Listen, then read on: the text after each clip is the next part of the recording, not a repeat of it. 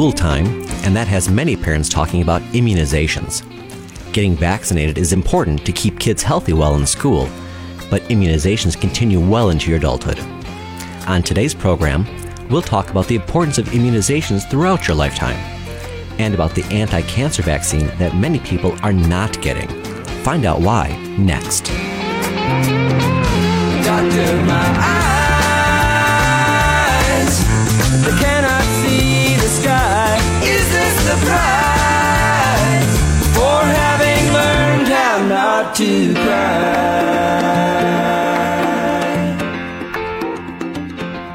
Good day, Southeast Wisconsin. I'm David Todd.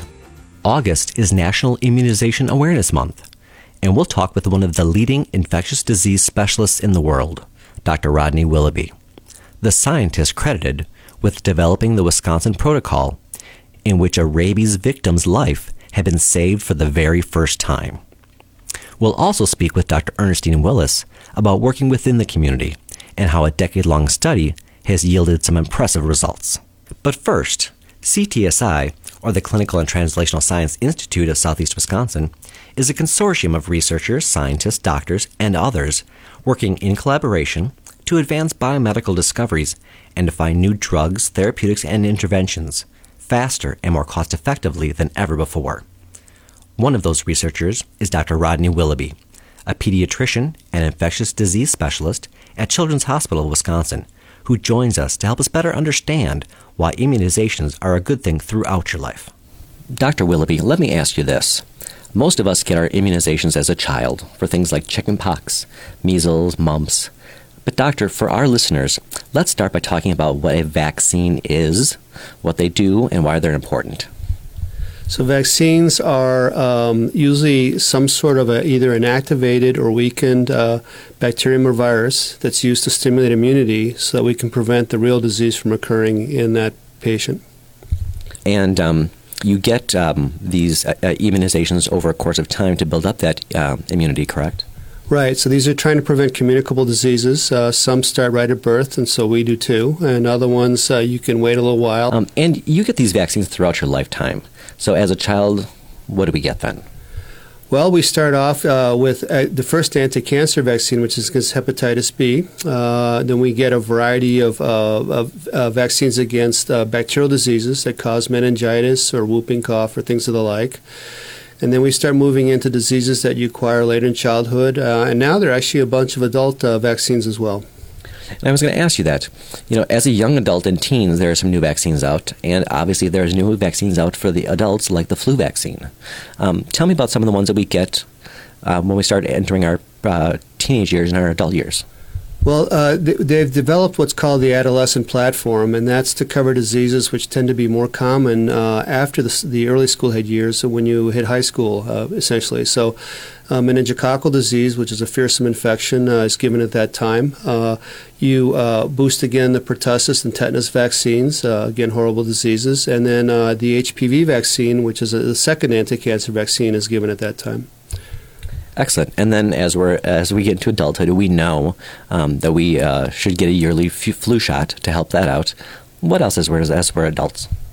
Well, adults now, again, they're recognizing that a lot of the whooping cough goes in adults. Tetanus continues to be an issue. There are pneumonia vaccines that are given to adults. And there is also now a zoster vaccine, which is designed to prevent the late complication of chickenpox, which is quite painful and embarrassing. So what is, obviously the point of having people vaccinated is to keep them healthy, but the greater goal of having people vaccinated is to control these very infectious diseases, correct?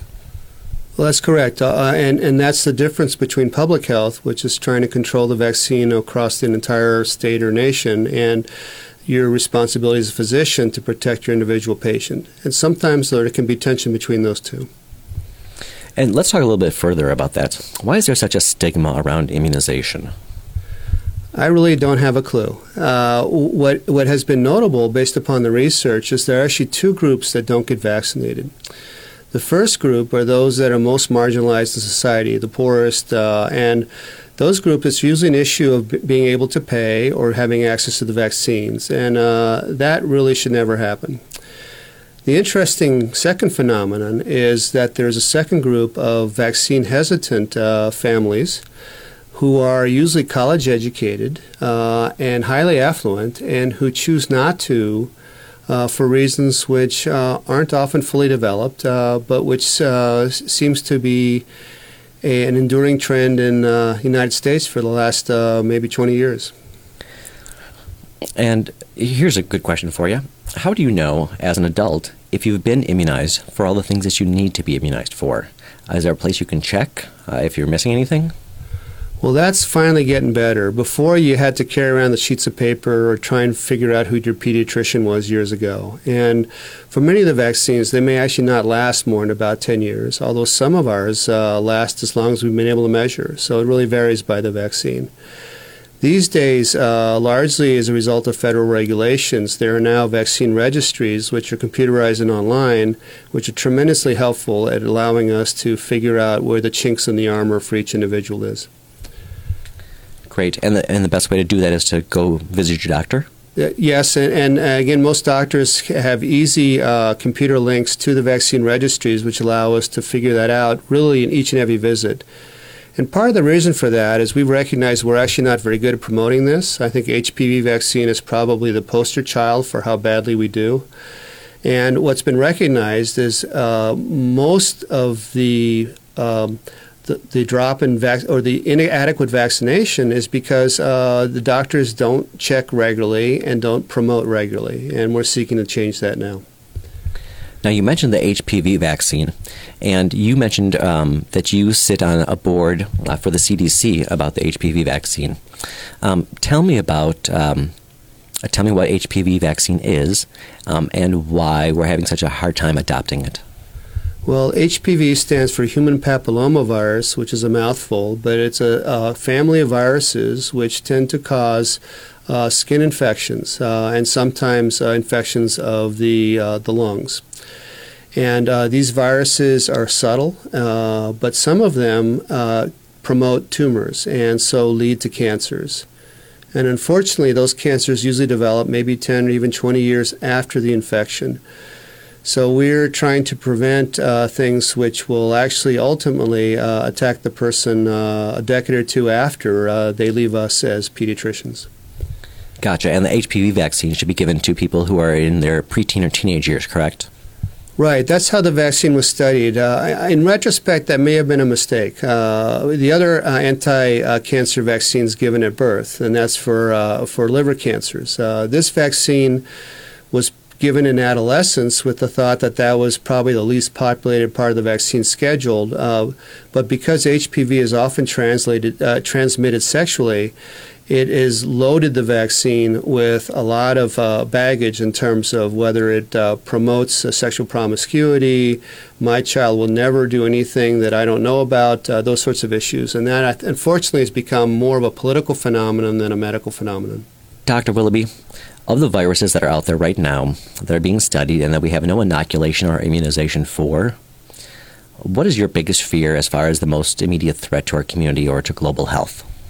Well, I think the global health one are some of these epidemic hemorrhagic fevers, such as we saw last year with Ebola. And unfortunately, fortunately, I guess these are relatively rare. Unfortunately, they're small and rare enough where there's not a huge effort and certainly no financial market to develop them. So I think these are particular challenges because we essentially have to spend a lot of money covering a lot of bases when very few people ultimately will be affected. The problem is we don't know which ones become the next pandemic. Probably far more important are many more common things. There's been attempts for years to have a vaccination against herpes simplex, which is a devastating disease in small babies and in mothers, and really a scourge for normal activity in adult life. There are several flavors of that virus.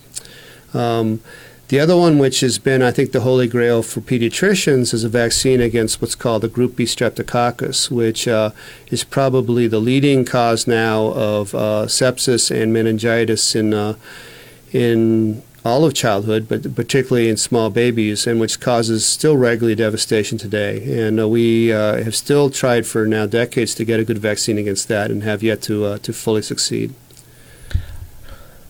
So, in talking about the HPV vaccine, why do we think the immunization rates are still so low, other than that stigma?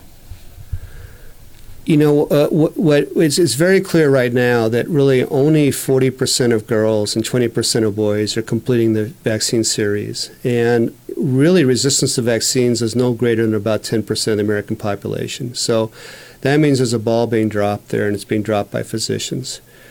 And this is a concern because that means that basically 1 in every 350 to 400 boys and girls is could continue to develop cancers that are vaccine preventable today. And that's an embarrassment. And what focus groups have found is that the pediatrician or the family practitioner is highly influential in those choices, and yet neglects to promote it actively and personally. And so there are now huge efforts by the American Academy of Pediatrics, by the American Academy of Family Practitioners, the CDC, to have the pediatricians and family practitioners step up and become responsible truly for preventing very common cancers in adult life. Again, thank you, Doctor, for your time. I appreciate it. My pleasure. We'll put a link on our website to the Wisconsin Immunization Registry so that you can search for members of your family and yourself. I just found out that I need a booster shot, too. When we come back, we'll be talking with Dr. Ernestine Willis about a decade-long study that has Milwaukee's children healthier.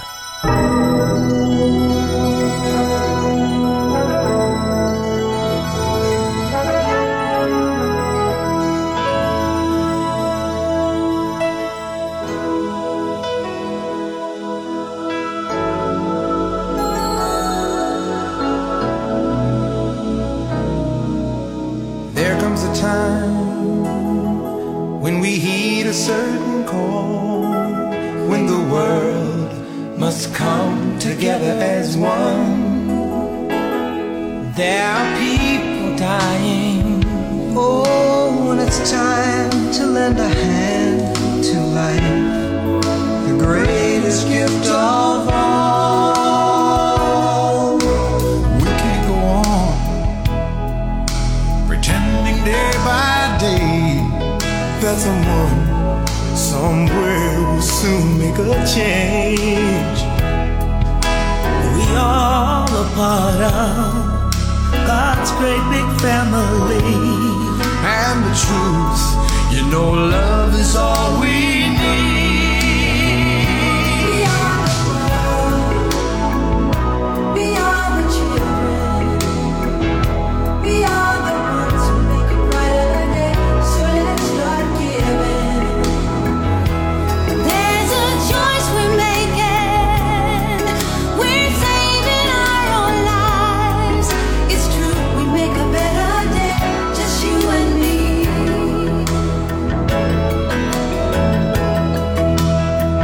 Well, send them your heart so they know that someone cares, and their lives will be stronger and free, as God has shown us by turning stone to bread. And so we all must lend a helping hand. We are the world. We are the children. We are the ones to make a brighter day. So let's start giving. Oh, there's a choice we're making. We're saving our lives. It's true, we make a better day. Just you and me. When you're down and out, and there seems no hope at all,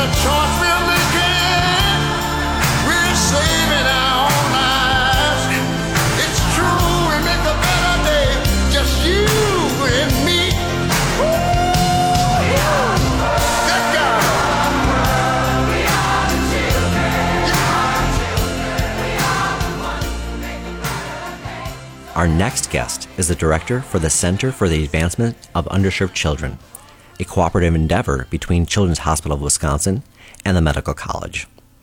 The center just finished a decade-long study on ways to keep Milwaukee's kids healthy. What did you discover then that has made you take on this project that's lasting a decade?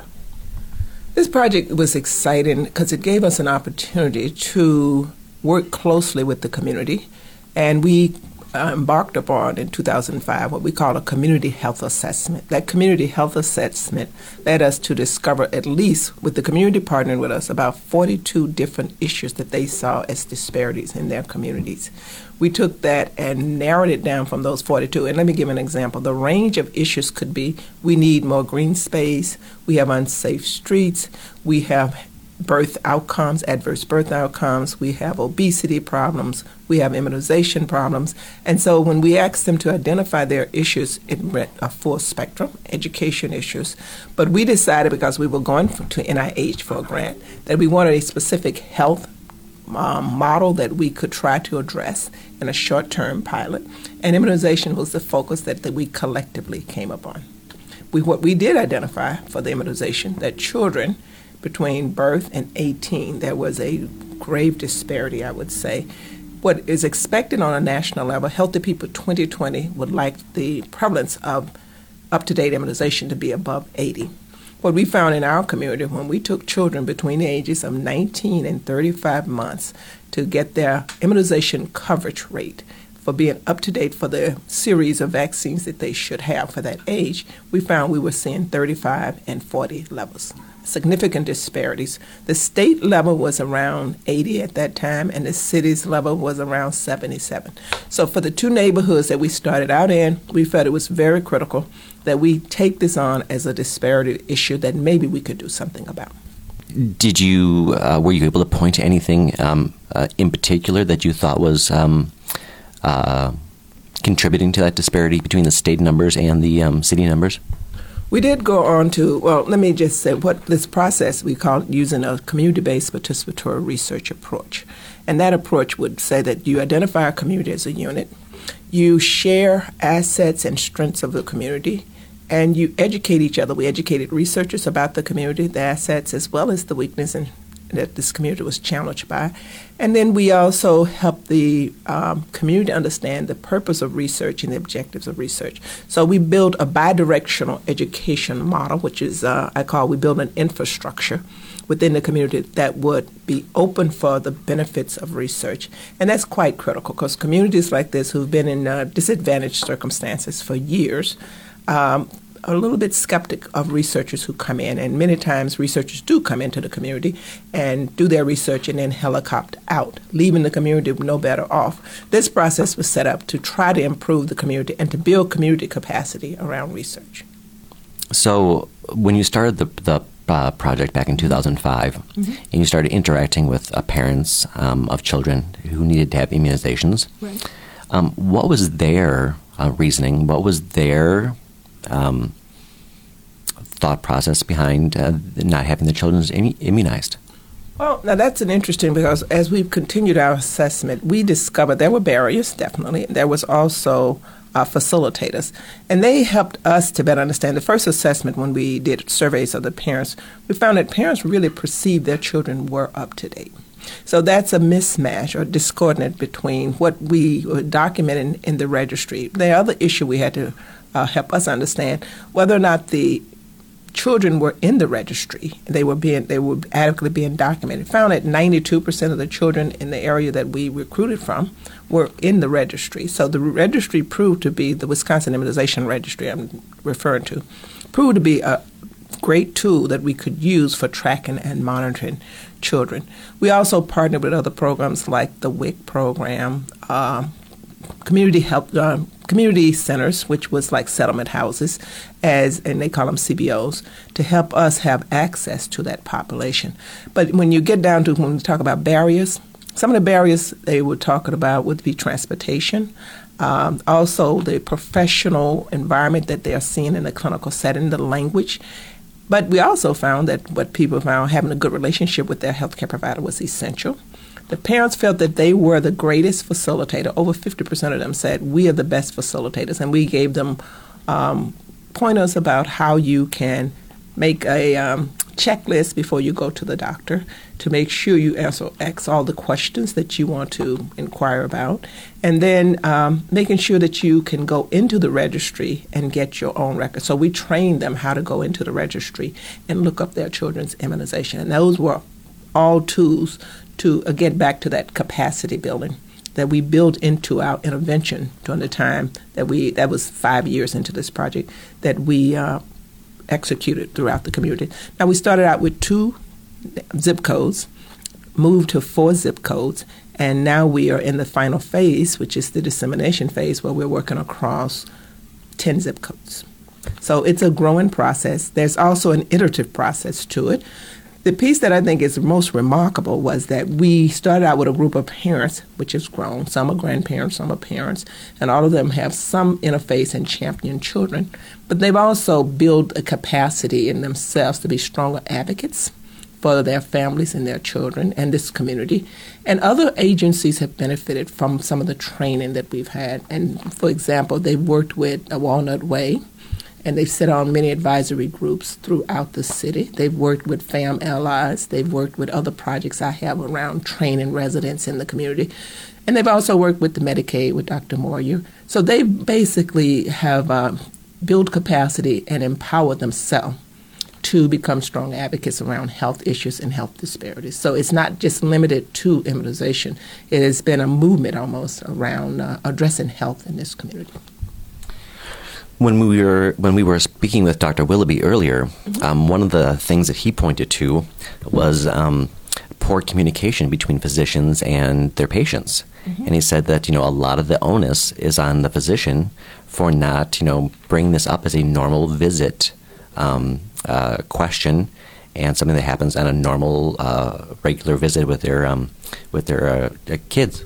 Well, his point is well taken. Effective communication is critical. We've found that what we try to do, and we build a social media campaign around immunizations as in the intervention phase. We had an education component, a social media component, and then what we call a theory of planned behavior, where we are taking people who are most skeptic of immunizations and really pulling them to the side and building focus groups to get a little bit deeper depth, called the deep dive.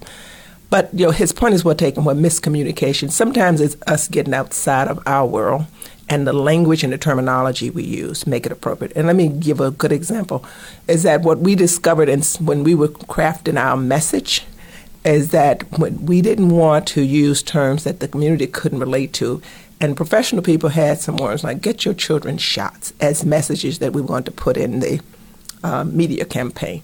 The parents quickly educated us that shots would not be an appropriate term to use. And basically, there are children being shot in this community with guns. And so using the term shot was not congruent with their world. So that's an example of, and they were very clear. They wanted to use the immunization, immunize. In fact, Take Control, Immunize is our subtitle, which is their social media campaign that they came up with themselves. So I agree with him. Miscommunication is one of the issues. But also taking the time to build that relationship. We found the variables that we thought would influence immunization compliance, maybe a friend recommended or a family member recommended. While parents admitted that they needed the social support of friends and family members around immunization, they didn't say they listened to them as far as advising them. They listened to their physician for when it comes to advice about immunizations. They did feel immunizations were safe, and if their physician recommended, they went along with it. Many of them have intentions because they've been doing it, and then some of them just needed to be educated. So we spend a lot of our time doing that education. But the other thing is making the education accessible. Brochures and handouts that we give are not always written in the language that they can understand. We build what we call a web-based platform and had them go in and help us design it. And so if you went to www.chimcmke.org, you would see our toolkit that we developed through this research endeavor, as well as an e-learning cafe that anyone can go into and educate themselves about immunizations, as well as take advantage of some of the checklists and other ways to identify sites that you can get free immunizations, as well as learning you can have a tutorial on how to go into the website of the Wisconsin Immunization Registry. So it sounds like the community is taking very well to this information. When this project is done in 2016, tell me what success looks like to you. Success looks like to me that there is less skeptic and doubt about partnering with academics, and that's quite important, as far as I'm concerned, that there's definitely capacity building at the community level. I think the journey has been quite informative, and I just left this morning a meeting with what they consider themselves community forward team. They named themselves. We start bringing them into what we call our steering body, and they have now created their own body that they meet once a month and carry out a process of saying, how do we contribute to this research? In fact, I was just talking to them as this project come to the end, and they were saying, well, what are we going to do next? We could go at birth outcomes, but there's a lot of attention around that. We could go at violence. We could go at mental health. There's a lot of resources and attention to that. But there's resources and attention around obesity, too. But that's one of the areas for prevention of obesity, which would be complementary to immunization as a preventive initiative. I think they have decided they want to go in that direction. And this morning they were saying, even if the grant was not funded, we don't get another grant right away, they want to continue to be convened around this disparity issue. So I consider that a true success because they don't see this as a short-term commitment to addressing health and health disparities in their community. And they're truly engaged with the Medical College of Wisconsin. They are. They're real champions. They come out here and get involved at the Center for the Advancement of Underserved Children. They do calling. They help us with our events out in the community when it comes to health fairs. We share resources around that. And here's something that we were kind of surprised by, but we shouldn't have been, is that we thought the younger kids would not have immunization problems, and it would be the older kids. And it's just the opposite.